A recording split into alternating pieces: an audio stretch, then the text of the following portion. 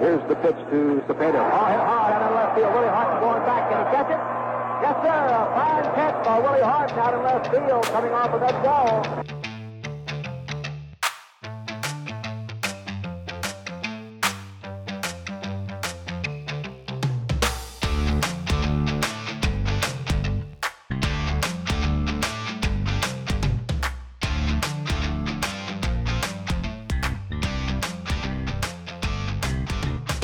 Welcome to the BBA Today podcast. We are on episode number 72, I believe it is. It is April 20th, game day.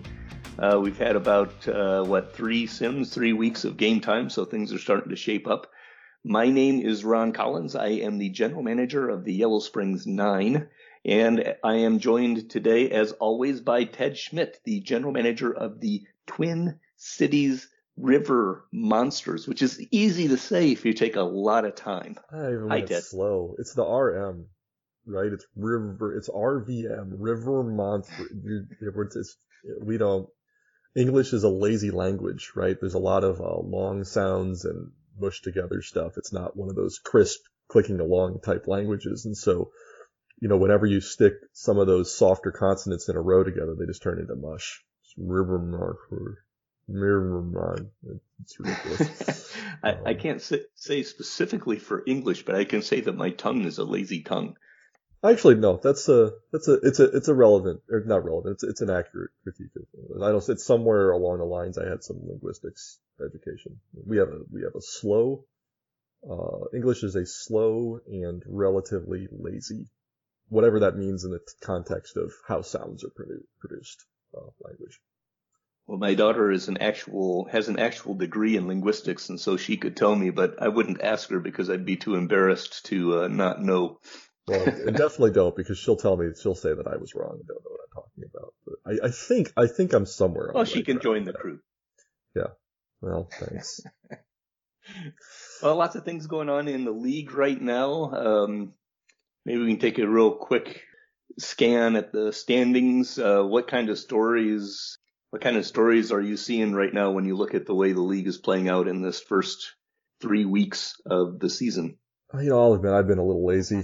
I kind of paid attention to Twin Cities and then not really much else because I didn't, as we touched briefly last time, we did not see a whole lot of one team jumping way ahead of the pack or another team falling way behind. It seemed like a fairly competitive opening for the most part. And I don't really care what the standings say until mid-May. So in the absence of one team jumping way out ahead or falling way behind, I really just don't put a lot of stock into what the standings say right now, simply because it's early and it's a small sample. And I find the season to be the most interesting in the kind of mid-May through late August stretch. I think that's the part where you kind of find out what the playoff picture is going to look like. Yeah, occasionally you get that exciting hot team at the end of the year, and that's fun too. But this part of the season, even though it has the most promise, it's like typically the most exciting part. I don't really care about the results a whole lot. It's exciting because it's new to everybody, but just to be the boring stats-driven person that I am, the sample size is so small that don't really care. I don't think that the actual standings really matter in that light, and I don't think anyone in their right mind really would, sit there and say that, Montreal is 12-5, so they're going to end at a .706, and that calculates out to however, I doubt that that's the case. The storyline for me, though, is that aspect that we still don't really see any team jumping way out ahead, and other than Seattle, who's having a rough time at 3-14, I guess you could say Portland at 5-12 is having a bit of a rough time too. Pretty much everyone is there between 6 and 12 wins, which continues to just kind of move the scrum forward. I think that's my only real takeaway from glancing at the standings right now. New Orleans is hot. They've won their last 6 games. This Twin City River Monsters team needs to be dealt with. That's all there is to it. You guys have won 7 straight. That's no fair. Leading the league in run differential. There you go. But like you said, these things really don't say much about who individual teams are going to be at the top or the bottom when you get into that May-June time period, which I agree tends to be the most active, interesting from a GM standpoint. Right. But I do remain I continue to be pleased by just seeing the big messy chunk that almost all the teams are still in. That is nice. That continues to feel good to me. This is a better start. The one thing I would say, it's not even just the standings. Like, I don't even care what my players are doing right now. Like, it's exciting to go look at a couple guys and see them tearing up the league. But, you know, I don't care if a guy's playing poorly right now or well right now.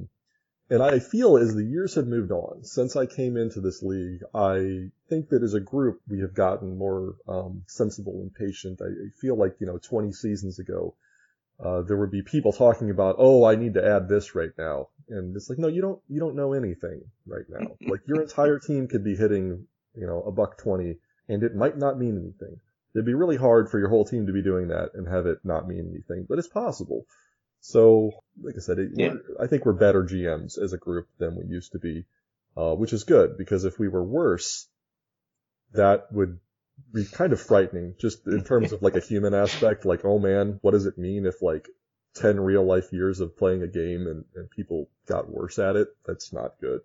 I was going to say we should be better, and I'm sure that as a general rule we are better, and I think a lot of the this league is what the league is because it spends a lot of time helping each other figure things out or answer questions for their own team. I think that most of us walk into the season understanding where we think our holes are, and 3 weeks of gameplay doesn't really change our opinion as to whether we have holes or not. But it certainly adds some credence or makes you question whether you actually have holes or not. But I don't think that anyone is using, to your point, I don't think anyone is using these 3 weeks as a knee-jerk reaction to say, I've got to go fix this problem right now.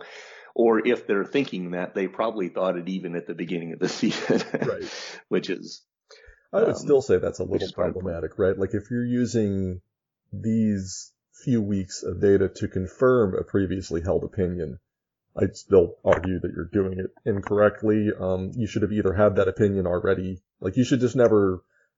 That's what I say. It depends on why you've got the opinion to begin with. If you already know a guy is questionable and he starts 3 weeks off and he's still looking questionable, that's different from if you're thinking that he's in good space and he starts 3 weeks off in a cold space. That's a different flavor. Well, but anyway, I was talking more about you think a guy might be a problem, but he could be okay, but you're not sure. And that if you're making a decision based upon these 3 weeks of data, that's incorrect. You shouldn't be doing that. That's not how it works. There you go. But either way, we could nitpick lots of stuff here. Yeah, I want to actually, from our episode last time, we skipped over something that I was thinking about talking about. And that is Long Beach made a deal with Danya Tchekanov, made a 6-year pact with Danya, $126 million for those 6 years. And that does not include I don't think it includes anyway, the $6 million a year bonus for 100 innings pitched. So Danya is going to be a very, very rich gentleman here for quite a while. Let's see, 50, 70, 80, 100. Yeah, I don't think that includes the $6 million bonus. So if you take 6 million times 6, and that's 36 million, if I'm doing my math right, that means he's about $162 million player, plus more if he ends up winning one of those Nebraskas that he probably has deserved. Or deserved is an interesting word there, plus another $1 million for all-star bonuses. So that could be another $6 million. What are your thoughts on the Danya Tchekanov deal? It's fine. Like, I think it's, it's one that I think for the first 4 years you can be pretty excited about. And for the next couple, it's going to be an anchor, 2050 and 2051. It will be difficult to compete, with that, both with that, cap hit on the roster and the extra money and bonuses that he is likely, very, very likely to get.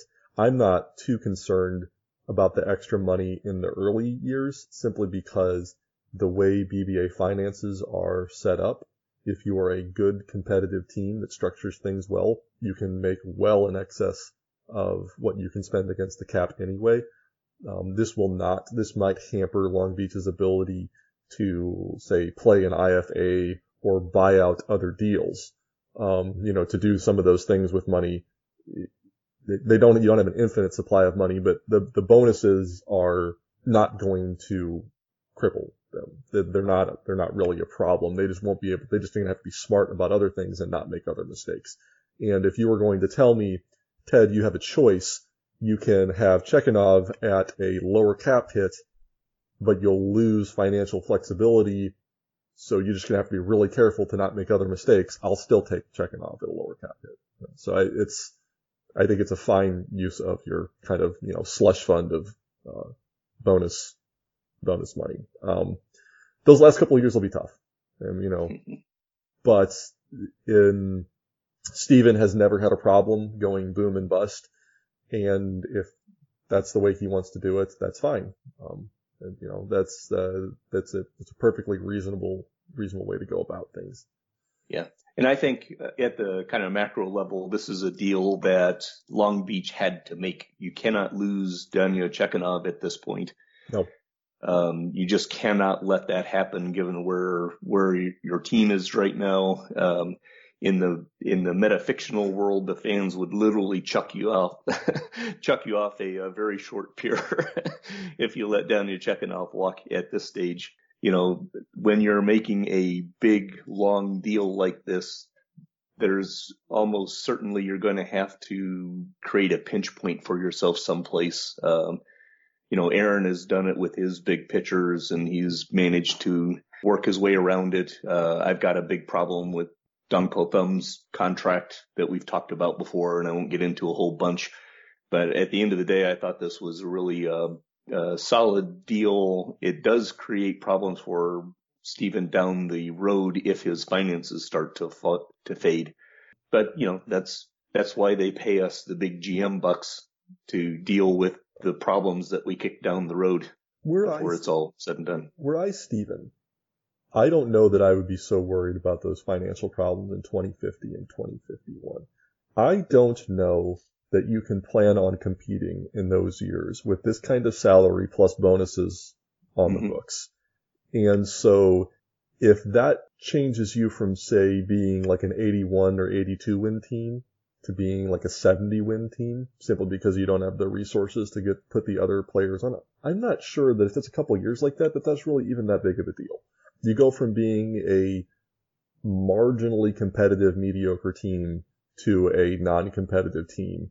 And for a short term, especially if you can, keep some, more fun players on the roster, guys that fans will come see, if you're kind of, there's a way to be bad and keep your fan interest up as best you can versus be bad and have a horrible fan interest. And so if you do a good job of managing your fan interest during a 2 to 3 year, 3's a little long, but 2 year down spell, I don't know that it matters if you win 70 games versus 80 games during that down spell. It's harder to do, but it's that sort of, I don't know. I'll figure some way to edit this into something that makes sense, but it's no, I get your point. You're trading problems for today for problems in the future, and which ones are easier or less consequential or whatever. When you are in Steven's shoes and Long Beach is competitive right now, the problem set that you're worried about if you're worried about a problem set in 2050 and 2049 and 50 and 51, you're probably missing the trees for the forest or the forest for the trees, whatever the metaphor is I'm looking for there. The compare and contrast, Vancouver also made a big signing recently with Fernando Castillo, outfielder, 28-year-old outfielder, and they signed him for, I think it was $98 million for 5 years in an interestingly structured contract. I don't know if you've looked at that at all, but he's going to be paying Fernando Castillo, who is a major part of their franchise right now, and probably if there's a cornerstone, maybe he's either the cornerstone or one of them now that they've traded Angel Gonzalez. But they're going to go kind of the opposite direction, which is more of a front load, $30 million in that first year, $17 million for 3 and then a fifth year, another $17 million team option, which I thought was an interesting signing for a team who is not really competing at this stage, although they are doing quite well. It's early in the season and all the small sample sizes go into account. People discounted Vancouver and do not expect them to be at the top at the end. So this signing made against that backdrop actually makes me wonder whether what Taylor was focusing on was let me get a major piece into the bucket with a contract that might be more tradable in another year or two. But then that assumes that Castillo is going to remain healthy and productive and worth 17 million plus, right? Yeah. Do you have any thoughts on that? And have you looked at what Taylor had done there? Well, it's interesting, right? He's already 28 and he is a good player. I wouldn't say he's a superstar all-time great player, but he is a very good all-star level, 2 out of 3 years kind of player is what I think I see out of the guy. I don't know, 2 out of 3 or every other year, something like that. He's also a captain for whatever that's worth. I don't care about the $30 million year. That is money spent in a year where I don't expect Vancouver to be expensive, so I think that's fine. The real question, as you point out, is the timing. I don't expect Vancouver to compete this year or next year or frankly in 2047. I think there's a chance if everything goes smoothly, and I haven't looked into Vancouver so deeply that I know their farm system to the point where I can completely predict this, but I don't think they have that big wave of prospects that in 2 years is just going to be running the league over. So they're looking at their next competitive window being 2048, 2049, probably at the earliest. Well, no, probably 2048, 2049, and then 2047 at the earliest. And yeah, Castillo's going to be 31, 32. You don't know that he's going to be the same player. I think the knee-jerk reaction is to maybe try to trade a guy like that or to let him walk. It's an odd timing for an extension, but I don't really know that there's anything you can say negative about it. One of the things I've come around more is that, as you and I have talked about going through rebuilding processes, you have to have players on the team. You can, but it's really not the best idea to just hit absolute rock bottom. And, you look at what is Vancouver going to get as a trade return for a guy that, is on the last year of a deal, potentially, that is a corner outfielder in a league flooded with corner outfielders. And maybe you just hold on to the guy. Again, so what if in 2048 and 2049 he's a little overpaid? They're not going to be paying tons of other guys at that point. Now, maybe it'll hurt their chances in free agency a little bit if they've got a core coming up and they want to try to add some big pieces, but I think there's a lot of good ways this work out. When one of the things you really need to do when you're trying to evaluate any sort of offer is look at the alternatives, right? It's not just the offer itself and it's a vacuum. It's, I can extend this guy, I can let this guy walk, I can trade this guy. And if you're not taking into trading or letting the guy walk into your consideration of what the extension is, I think you're probably missing a big piece of the puzzle.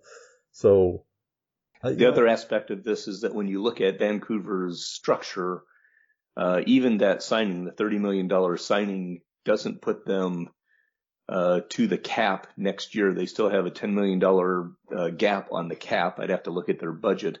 But they also have 2 aging veteran contracts, David Navarro at $21 million and Angel Castillo at $8 million that are under team options. Right. So they have the capability, if a window opens for them a little bit or if one of those 2 falls off, they could add an extra $30 million into their possible spend. So they're in really solid financial situation. For me, what this does in, again, the metafiction is it basically says that this era of the Vancouver Mounties are going to be the Jeffrey Smith, Fernando Castillo era, right? They're going to be led by these 2 guys. And when you get to 2047, that'll be $32 million of their payroll, which means they still have $70 to $80 million that they can just kind of throw around, with their young guys coming up that could well fit. So I'm not sure, if you just look at it as dollar on the war or war on the dollar, I'm not sure the Castillo signing was a fantastic signing. it was probably pretty good. And as long as Castillo doesn't fade, then the dollars per war should still be pretty solid all through. Castillo would be about 32 or 33 at the end of that contract. And it is reasonable to think he can still be a 3 to 4 war player at that time. But it makes sense, I think, within the context of the entire structure of the team. And so I look at this and think, I'm not sure exactly what Taylor's plan is, but it seems like he's got one. So. Yeah, right. And that's what I think, not to sound like the snooty, I know everything person that I actually am. I think okay. dollars, we all know that. I've noticed a flavor in reading pieces about Major League Baseball and kind of even in the way we discuss things here. I feel that a lot of us have moved past dollars per war. I think dollars per war works and I think the reason for that is salary cap. We've always had a salary cap, and Major League Baseball, for better or worse, really worse, is acting as though it has a salary cap.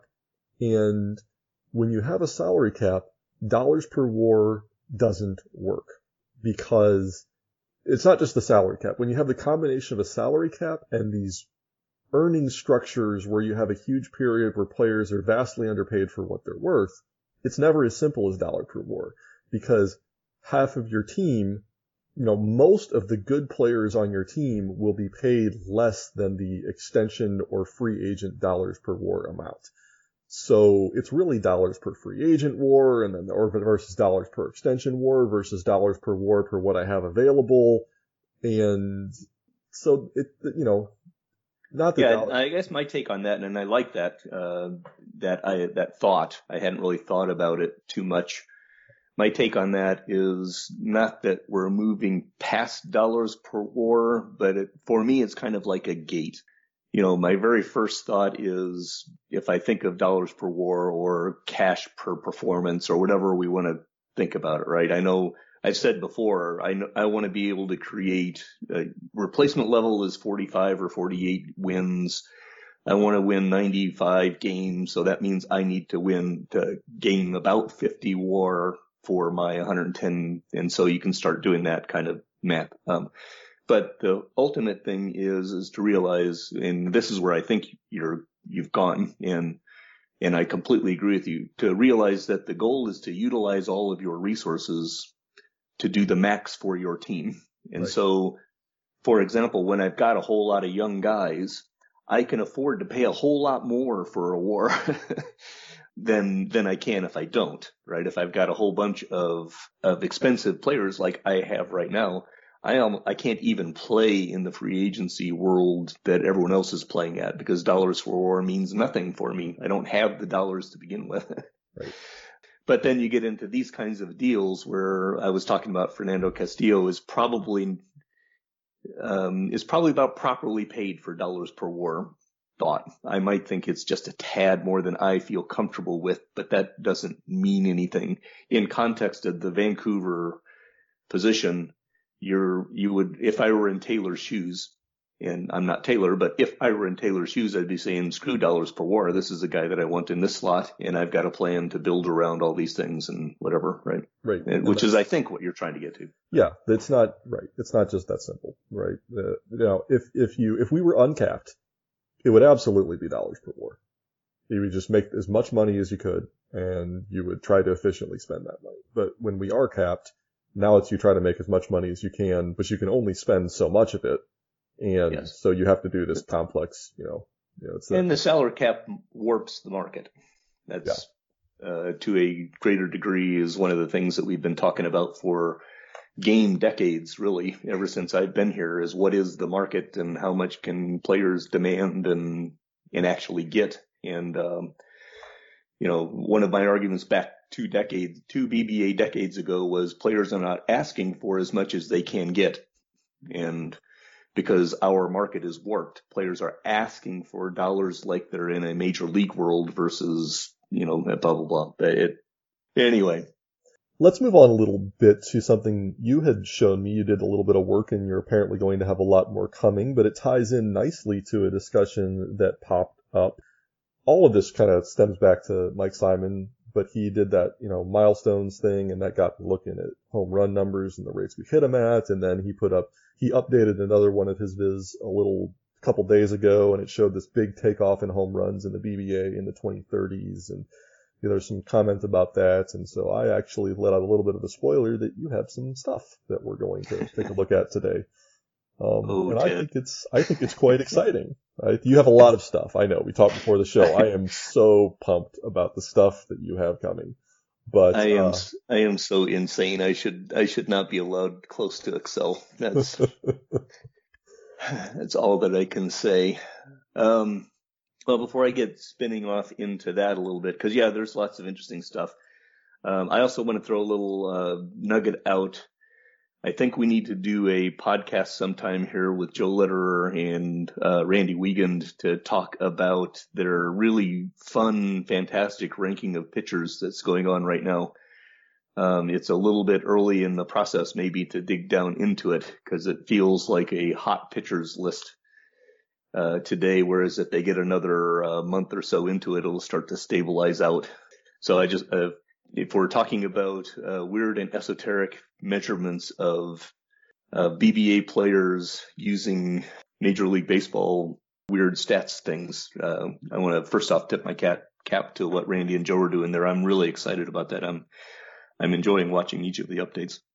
But yes, you mentioned Mike Simon's milestone charts, which were definitely a major player in some thinking here. But then, of course, Mike's milestone charts were built off of a series of conversations that we have had forever and ever. And I think every online league has about, and every major league, Major League Baseball has the value of counting stats versus value and all sorts of things.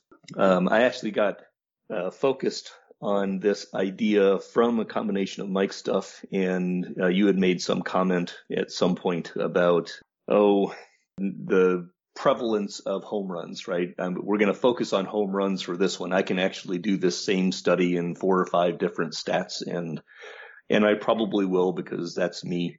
But you had made some comment about, home runs are just so much more available right now to the general public that than they were in the major leagues. And so using 500 home runs as a metric, blah, blah, blah, blah, blah, right? So anyway, what I have done and what I will begin to post here shortly is a comparison using, in this case, I'll just focus completely on home runs for this conversation, comparing the BBA environment, home runs per at-bat, to various different eras of the Major League Baseball world in home runs per at-bat, right? To try to get a flavor for just how big these differences are. And we were talking about John Mick at one point, and we were talking about 500. Is 540 in the BBA, or is it 560 kind of the magic number that 500 would be in the major leagues? Those are other questions I was trying to get to. And it's interesting, right? If we look at the home run rate that the BBA has been at for its first in the modern era, right this moment, I'm only looking at the modern era on this chart that I've made. But in reality, I've actually gone through and done everything in the postmodern era since I made this chart that I sent to you, and I'll post that too. But if you look at the modern era, we've been running we started at about 0.03 home runs per at bat. And if you were to start us off at the beginning of the major leagues, right, the beginning of the major leagues, call it 1900, they were at 0.05. So home runs are 600% more, right? 0.005, not 05. Yeah, 0.005, sorry. There's 600% more in the BBA than there were in the early days of Major League Baseball. Right, which isn't surprising. But that's not really fair. Right. What's that? Well, that's what you said. That's not surprising. That's not right. Yeah, it's not surprising at all. And it's also not really fair because Major League Baseball at 1900 was very different than any other era, right? So we move up into the 1930s where you suddenly have it at about 0.015 versus our 0.3. So suddenly that we're really only about twice as many, right? We have twice as many home runs in the environment as there was in roughly the 1930s, right? 30s, early 40s, whatever, which is interesting, right? You can start to do some interesting thinking about that. Move it up forward into the 1950s and 60s, and suddenly you've got them at about, Major League Baseball is at about 0.025 to our 0.3. And we still have, what is that, roughly 16, 15, whatever percent more home runs in our environment than players in the 1950s. And of course, the interesting nuance here is as we move our environment up, about halfway through our modern era, our rate started to increase. And so, for example, today we're up in the 0.038 to 0.04 range. So we have actually increased from 0.3 up another, decimal point, 0.03 to 0.04. Anyway, making a long story short, I then take our structure and I move it up and down the eras to where we can see if I align the end of the BBA in 2044 to Major League Baseball 2020 and then work backwards, what we basically see is we've had, I'll call it 3 different eras so far. And when I roll in the postmodern era, the BBA, we'll actually see a 4th, right? Hey, just a little note here, guys. This is the second time Ron has said postmodern era when he meant pre-modern era. That's just a, presenting on the fly language mistake. No big deal. Just wanted to clarify that a little bit. And what you get is that there have been the early days of the pre-modern BBA is actually a little less, the home runs are a little less prevalent than they were in the MLB if you were to start and have a full, 73 years, right? From about our modern day period to, I'm going to guess, 2010, we had home runs 0.2 to 0.3, so about 50% more home runs in our environment. Then there's actually a period of about a decade and a half where our home run rate is about the same and maybe even a little less in certain places than Major League Baseball's would be if we were lining up history the same kind of way. And then we move into this kind of pure modern area where we've gotten into, we've had an offensive explosion over the past decade and a half where our home runs are, again, considerably more prevalent than they were in the major leagues. Right. And what we think of the major leagues. I mean, and when I look at these right now, if you're watching Major League Baseball and you're sitting there going, man, all these guys do is hit home runs and strike out, everything's a home run. That's what the BBA has been like from about 2030 on, is what I'm taking. The MLB home run rate is actually right about what ours is currently. Yes. And it's right about what ours has been since about 2030. So yeah, and it's actually interesting. We think about the steroid era. We were talking about this a little bit before the show started, right? The steroid era was about 0.03 to 0.034 or something like that in the major leagues. That's where our baseline. That's a little more than our baseline. Right. That's roughly right. That's just above what our baseline's been since 1995. Right. So we've been playing in the steroid era. And now, plus, we got to the modern day era levels before modern day did. Right, before actual baseball did. Right. And, when I'm looking at this graph that you've got, if you want, the visual, so calculus sounds really hard because it is actually hard to manipulate, but visually calculus is actually very elegant. And, you could use a whole bunch of stuff to mathematically derive this, but you don't have to because somebody already graded the graph. The difference in how much we hit home runs compared to a similar period of MLB time is the area between our 2 line graphs. It's the shape between the 2 curves. That's right. How many more home runs we've hit. Just to kind of recap, because the first time you went through, it's a lot of explanation and a lot of decimal points and stuff. So I'm going to do my summary of what I think you just told me, and you can tell me if I'm getting it right. Let's start with MLB. MLB, you've got early 1900s baseball, which is just not the same thing. And then Babe Ruth happens, and from the 20s to about the beginning of the 40s, you see this gradual increase in home run rates, but it's right about 0.015. And then there's a dip that's almost entirely I would think has something to do with World War II. But Yes. Once that dip is gone, you continue to see this gradual increase in home runs until it stabilizes at about .025. And it kind of stays there. It kind of stays at .025 from about the early 1950s through the 80s. Yeah. Like all the way up to 1990. Yeah. MLB, and that's what, so when we think 500 home runs, guys, when all of us are sitting there going, that's what 500 home runs means, we're thinking about 1950 to 1990. And that makes sense. That's what we think of all these guys that we think of in the Hall of Fame. And that rate is .025, just about that whole time. And then and it's jaggedy, but it's, I mean, like I was saying, if you squint your eyes, yes, that's right. 0.02 to 0.02, somewhere in there. That's when the 500 home run threshold really became a thing.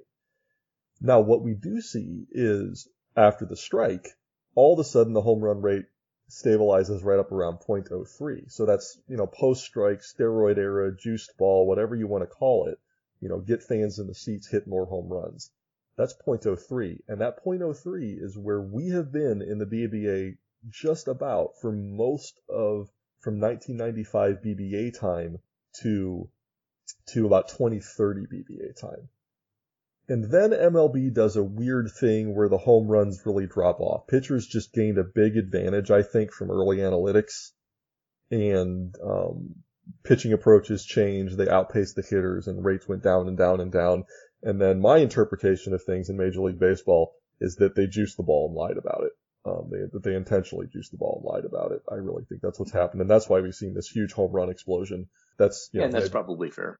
I would also say the dwindling time period also corresponded to an increasing of the strike zone size. Right. And for those who want to get into the steroids or HGH things, you can make an argument that makes some involvement. We talked about it beforehand. In my opinion, you can pick weighting of any of those three factors however you want. I tend to agree with you that the weighting of the steroids is way overdone. I think the juicing of the ball and the size of the strike zone are actually the two most prevalent things that Major League Baseball can do to increase and decrease home runs. But I would also not disagree that the steroids and human growth hormone made a difference, whether it be directly in performance or, as you were arguing off screen a little bit, just merely the fact that it'll allow players to perform better, right. to heal.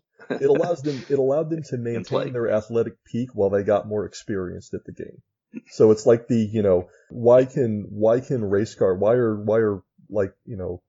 IndyCar careers, why do some guys last so long? Well, it's because they continually get better and better and better and better. And yeah, they don't have the reflexes and reactions of a guy that was 20 years old, but they have way more reps. They're way better at what they used to do.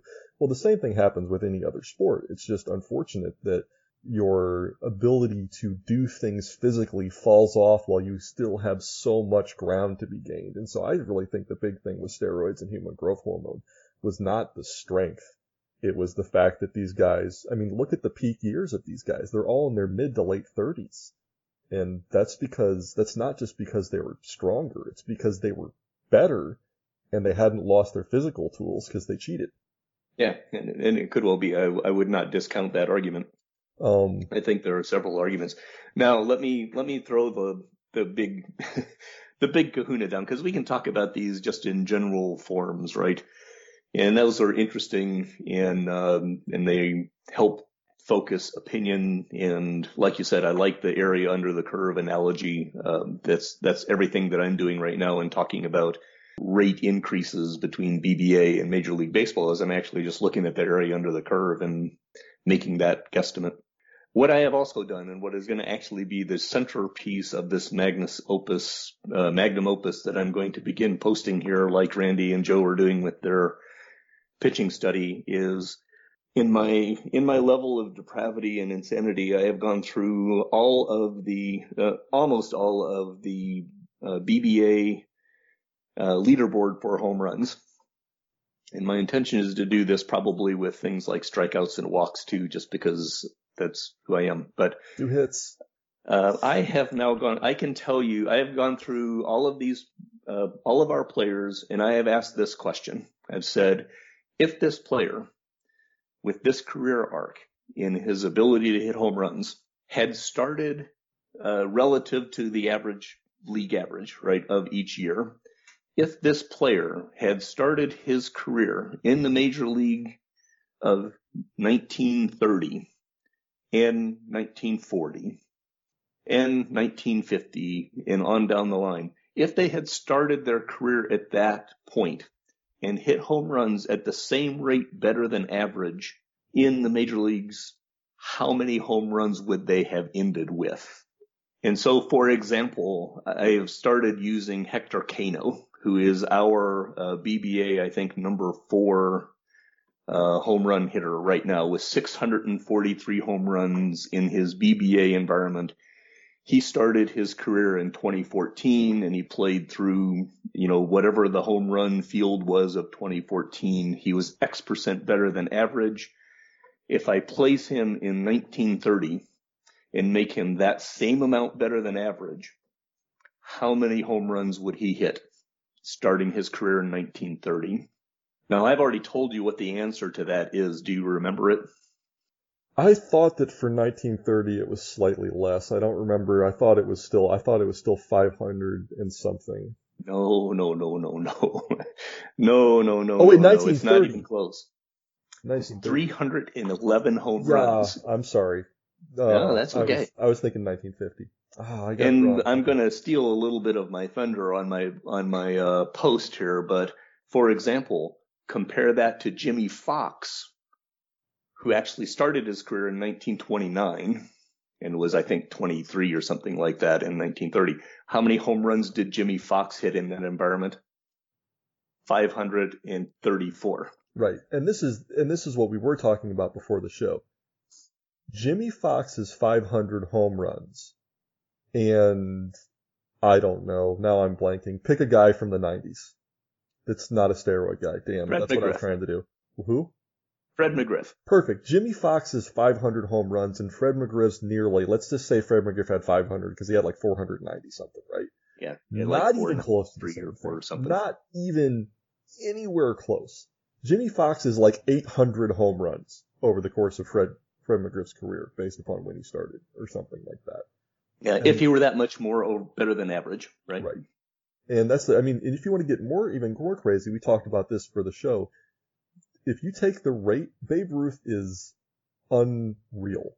If you take the amount better than the rest of the league, Babe Ruth's home run totals were, and you put him in the 1990s, it's not even possible. He would have hit a home run like every at bat. Like he would have had to have hit more home runs. Yeah, I've got to do that math. I've got to go the other way. So, for example, if Tchekanov would have hit 311 home runs if he started in 1930, but if he started his career in 1940, right, that 311 turns into 390. Okay. If he started in 1950, that 390 turns into 523. Now realize that Henry Aaron started his career in the 50s, right, in the early 50s, right? Henry Aaron hit 755 home runs. Tchekanov starting in 1950 would hit 523.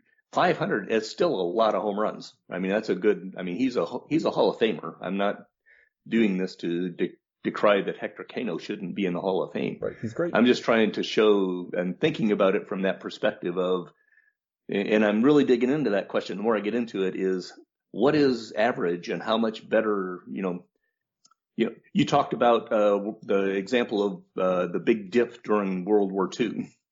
Well, the big dip shows the average quality of a home run hitter during that time period. The league average went way down in World War II. Interesting question then. Did we suddenly see, I need to go back and look at that more, right? The ultimate problem is you don't have Ted Williams hitting in World War II against that poor league average.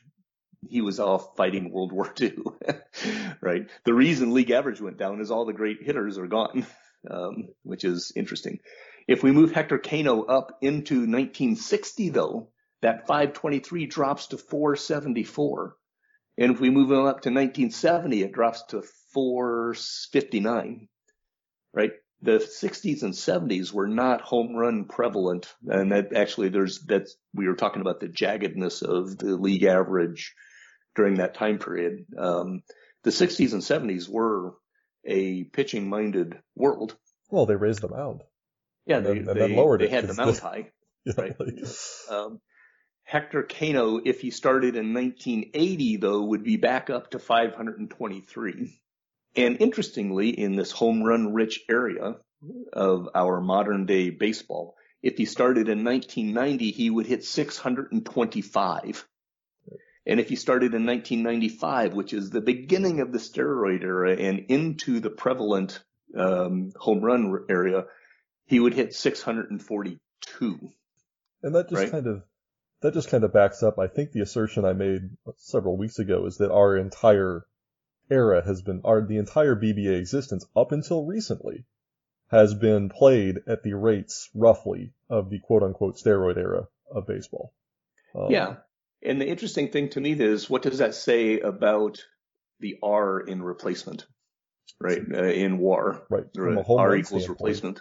It's probably higher than everybody's just kind of mental image based upon the real life Hall of Fame. It would be my supposition. Yeah, and so here's let's turn it around, right? Let's turn the whole thing around, right? You take Fred McGriff, who hit 493 home runs against the replacement level of his era, and we put him in a time machine and we send him back to 1930. Do you think he's still only going to be that much better than league average? I disagree with that. I think he would be Babe Ruth plus. Sure, right? Sure, but that's the impossibility of transplanting a player to a different time, because do you take modern training, modern genetics, because we're breeding athletes. Don't get this idea that these are the same people. Athletes are bred now, and they've been that way for about 30 years. Sure. The average person cannot become a professional athlete anymore. The professional athletes are genetically superior to you or I in terms of their athletic competition. They're bred for it. So if we take that in training, you just can't put that guy in. Yeah, I mean, if you put like Mike Trout in 1900, if you did that, we would all be going to the church of Mike Trout. They would literally think he was God. Exactly.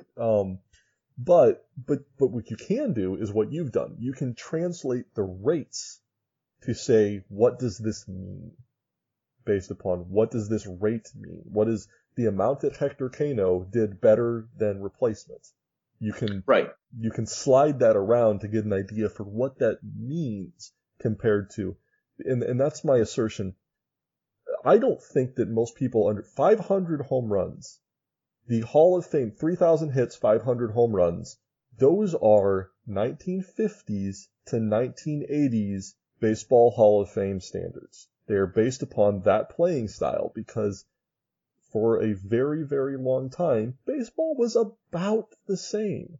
They're not based on even modern MLB, 1990, strike on MLB rates. They're not based on that. That's not, Fred McGriff's 493 home runs. So let's just say, they're not, the reason he's not in the Hall is because we all knew that wasn't that special.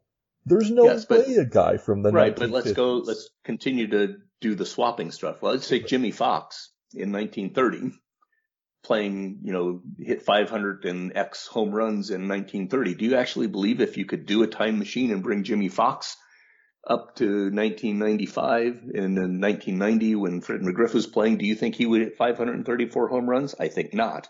No, but again, it doesn't work, right? Like it's not the same. I don't think that matters is my point. Like I think that you only compare athletes against the people they played against. You don't try to take that player and put their very era-specific physique and training regimen and skill and ability against people from a different era. That's just I don't understand the purpose of that comparison. It's when you get into these Hall of Fame GOAT comparisons, right? And people are like, dude, LeBron James would destroy like Michael Jordan. Yeah, he would. Oh, LeBron James would crush Jordan. If you put like peak Jordan against peak LeBron James in like a one-on-one competition, it would be no contest. But that doesn't matter. that's not that question you're asking when you're asking who's the greatest of all time. Because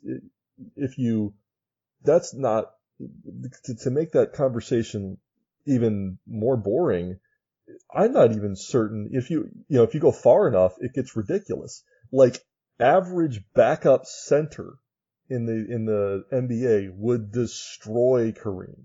Average backup center in the NBA would make Wilt Chamberlain look like a chump. And so do you downgrade a player who is 20% better than average today merely because he is playing against players who are much, much better than the greats played against? Yes. Because you only care about how you can appreciate their athletic ability and talent and skill, but when you're talking about like a thing like a Hall of Fame or like a greatest of all time, you should be only concerned about how much, taking out the fame part, taking out the narrative part. If we're just talking about ability, when you're comparing ability of player, you should only compare them against the players they played against. Like there's nothing to be gained trying to compare player ability against like guys they didn't. So you're suggesting the Hall of Fame should just be flat out the top 4% of all players of any particular time? No, not necessarily. Like, I think that narrative has a role and things like that have a role, but like if you're talking about the skill component, if you're talking about the stats, what they did, if you're using any sort of like stat-based argument, you need to be doing it relative to the players they played against, not relative to some threshold that may or may not mean anything. Yeah, see, I think that's the thing that is so fun about this cut and the reasons why I'm thinking about it, because, number one, I definitely see that argument. I don't know that I 100% agree with it, but I definitely see that argument. There is some question in my mind, for example, the issue of, does Fred McGriff's 497 home runs or 93 or whatever he hit mean the same thing as Jimmy Fox in his 500 and something, right? Jimmy Fox was a legend of his time because he was one of the top 2, 3, 4 guys hitting home runs at the time, right? Over his whole career. Let's move it away from Babe Ruth, because Babe Ruth is too much. Yeah, right. Right, Babe Ruth is too much because he was so much better. Babe Ruth is the Gale Sayers of running backs of the 1960s in my mind, right? But you look at a similar career profile to Hector Cano's 311 home runs was Chuck Klein, 300 home runs in Philadelphia in the 1930s, right? Chuck Klein made it into the Hall of Fame, but he only had 300 home runs. Right, he wasn't a lock. In fact, he only got into the Hall of Fame many, many years after he was eligible, when baseball writers eventually signed him in, or the Veterans Committee or somebody like that signed him in. You would not look at Hector Cano in context of who he was in the BBA and say Chuck Klein, but that's who he was. If you just go by percentage better than average. Right, but my argument is that that has nothing to do with Chuck Klein or Hector Cano and their careers' relative excellences. That has to do with how we have decided that we're going to perceive those careers and the artificial nature of these Hall of Fame milestones that we've created and then not updated. We set bars and then we never check to see if the bars meant what they did when they were set. And the answer is they don't. They can't. The game's changed. And, I don't know enough about baseball history to know a lot about Chuck Klein. I have a rough idea who he is in statistics and the numbers, but I don't know how he was perceived relative to his peers. But we know for a fact that players that played, like, especially pre-50s, but really even like pre-90s, were just evaluated grossly inaccurately because nobody cared about on-base percentage. Just plain and simple, nobody cared about walks. I mean, that's how much things have changed. Like, I didn't even care about walks until like the early 2000s. this is a relatively new concept in the terms of baseball history, is that like, yeah, and walks are something that I want to get, is probably the next stat that I will go and do this level of weirdness to. So that my guess is that the numbers there will actually bear out some fruits regarding to the way people view things. We talked about and have talked about before in bringing Babe Ruth back into it, right? Babe Ruth changed the way the game was played because until he showed up, nobody was trying to hit home runs. Right. Once he showed up, people tried to hit home runs, but they still couldn't hit them like Babe. So there's something to that structure. And these are interesting debates. We are probably going to come back to this in future BBA Today episodes to some degree, because I'm going to start creating a bit of a flurry of posts on this, and I'm not going to give away any other numbers. I used Hector Cano for my first cut and for our conversation here today, because Hector Cano is not a controversial figure, right? I mean, Hector Cano was a solid BBA hitter. Nobody disagrees that he should be in the Hall of Fame. He's a fun one to look at. If he's not like, and I can't remember exactly what Chris's tiers were with that, but like, if Hector Cano's not in the top rung, he is in probably, I wouldn't put him there. I would put him in the one just below it. Absolutely, definitely a Hall of Famer, not among the greatest of all time, but absolutely a very good, there is no small hall that would not put Hector Cano in. Yes. Like, he is great. What I will leave this episode of the BBA with are 2 points that you're going to see come out here.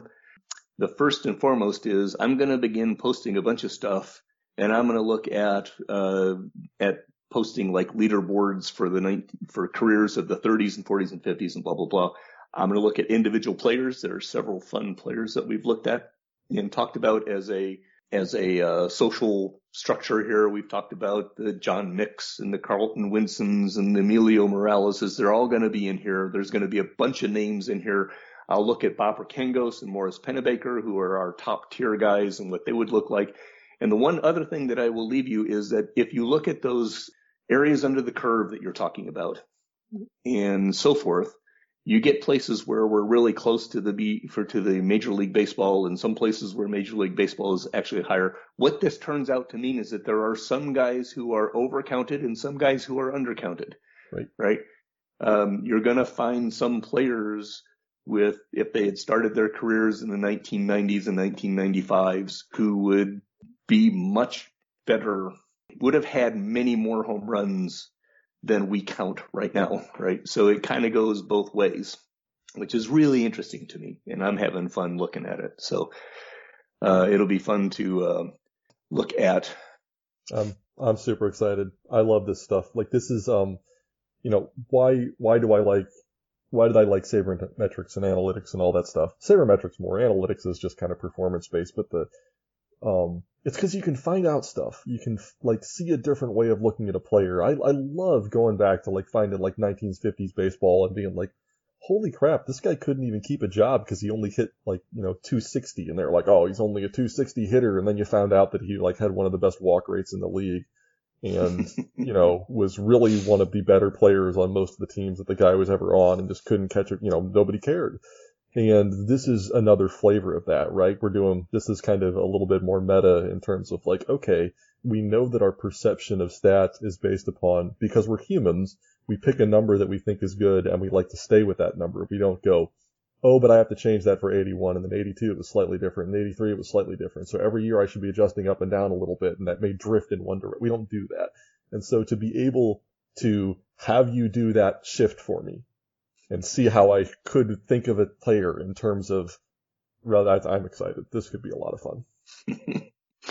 So anyway, I will close off my commentary on this right now, because I could actually spend like 6 hours talking about stuff, and people are already bored enough of listening to me.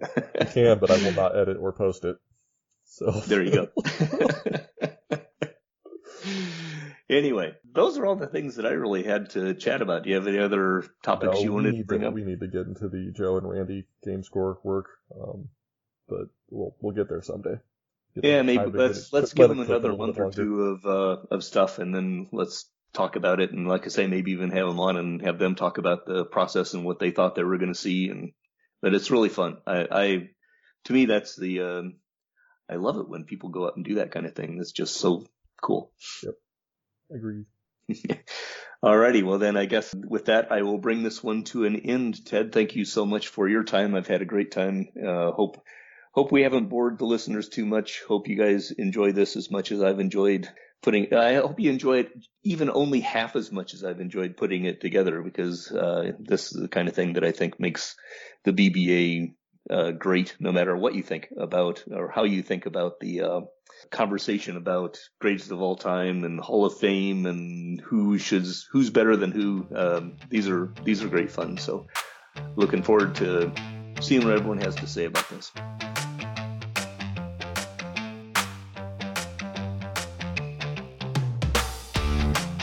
You've been listening to the BBA Today, a podcast that covers the Brewster Baseball Association every day. Music is Bold Statement, available at BresleyanStudios.com and used with attribution. Be safe and well, and we will hear you again tomorrow.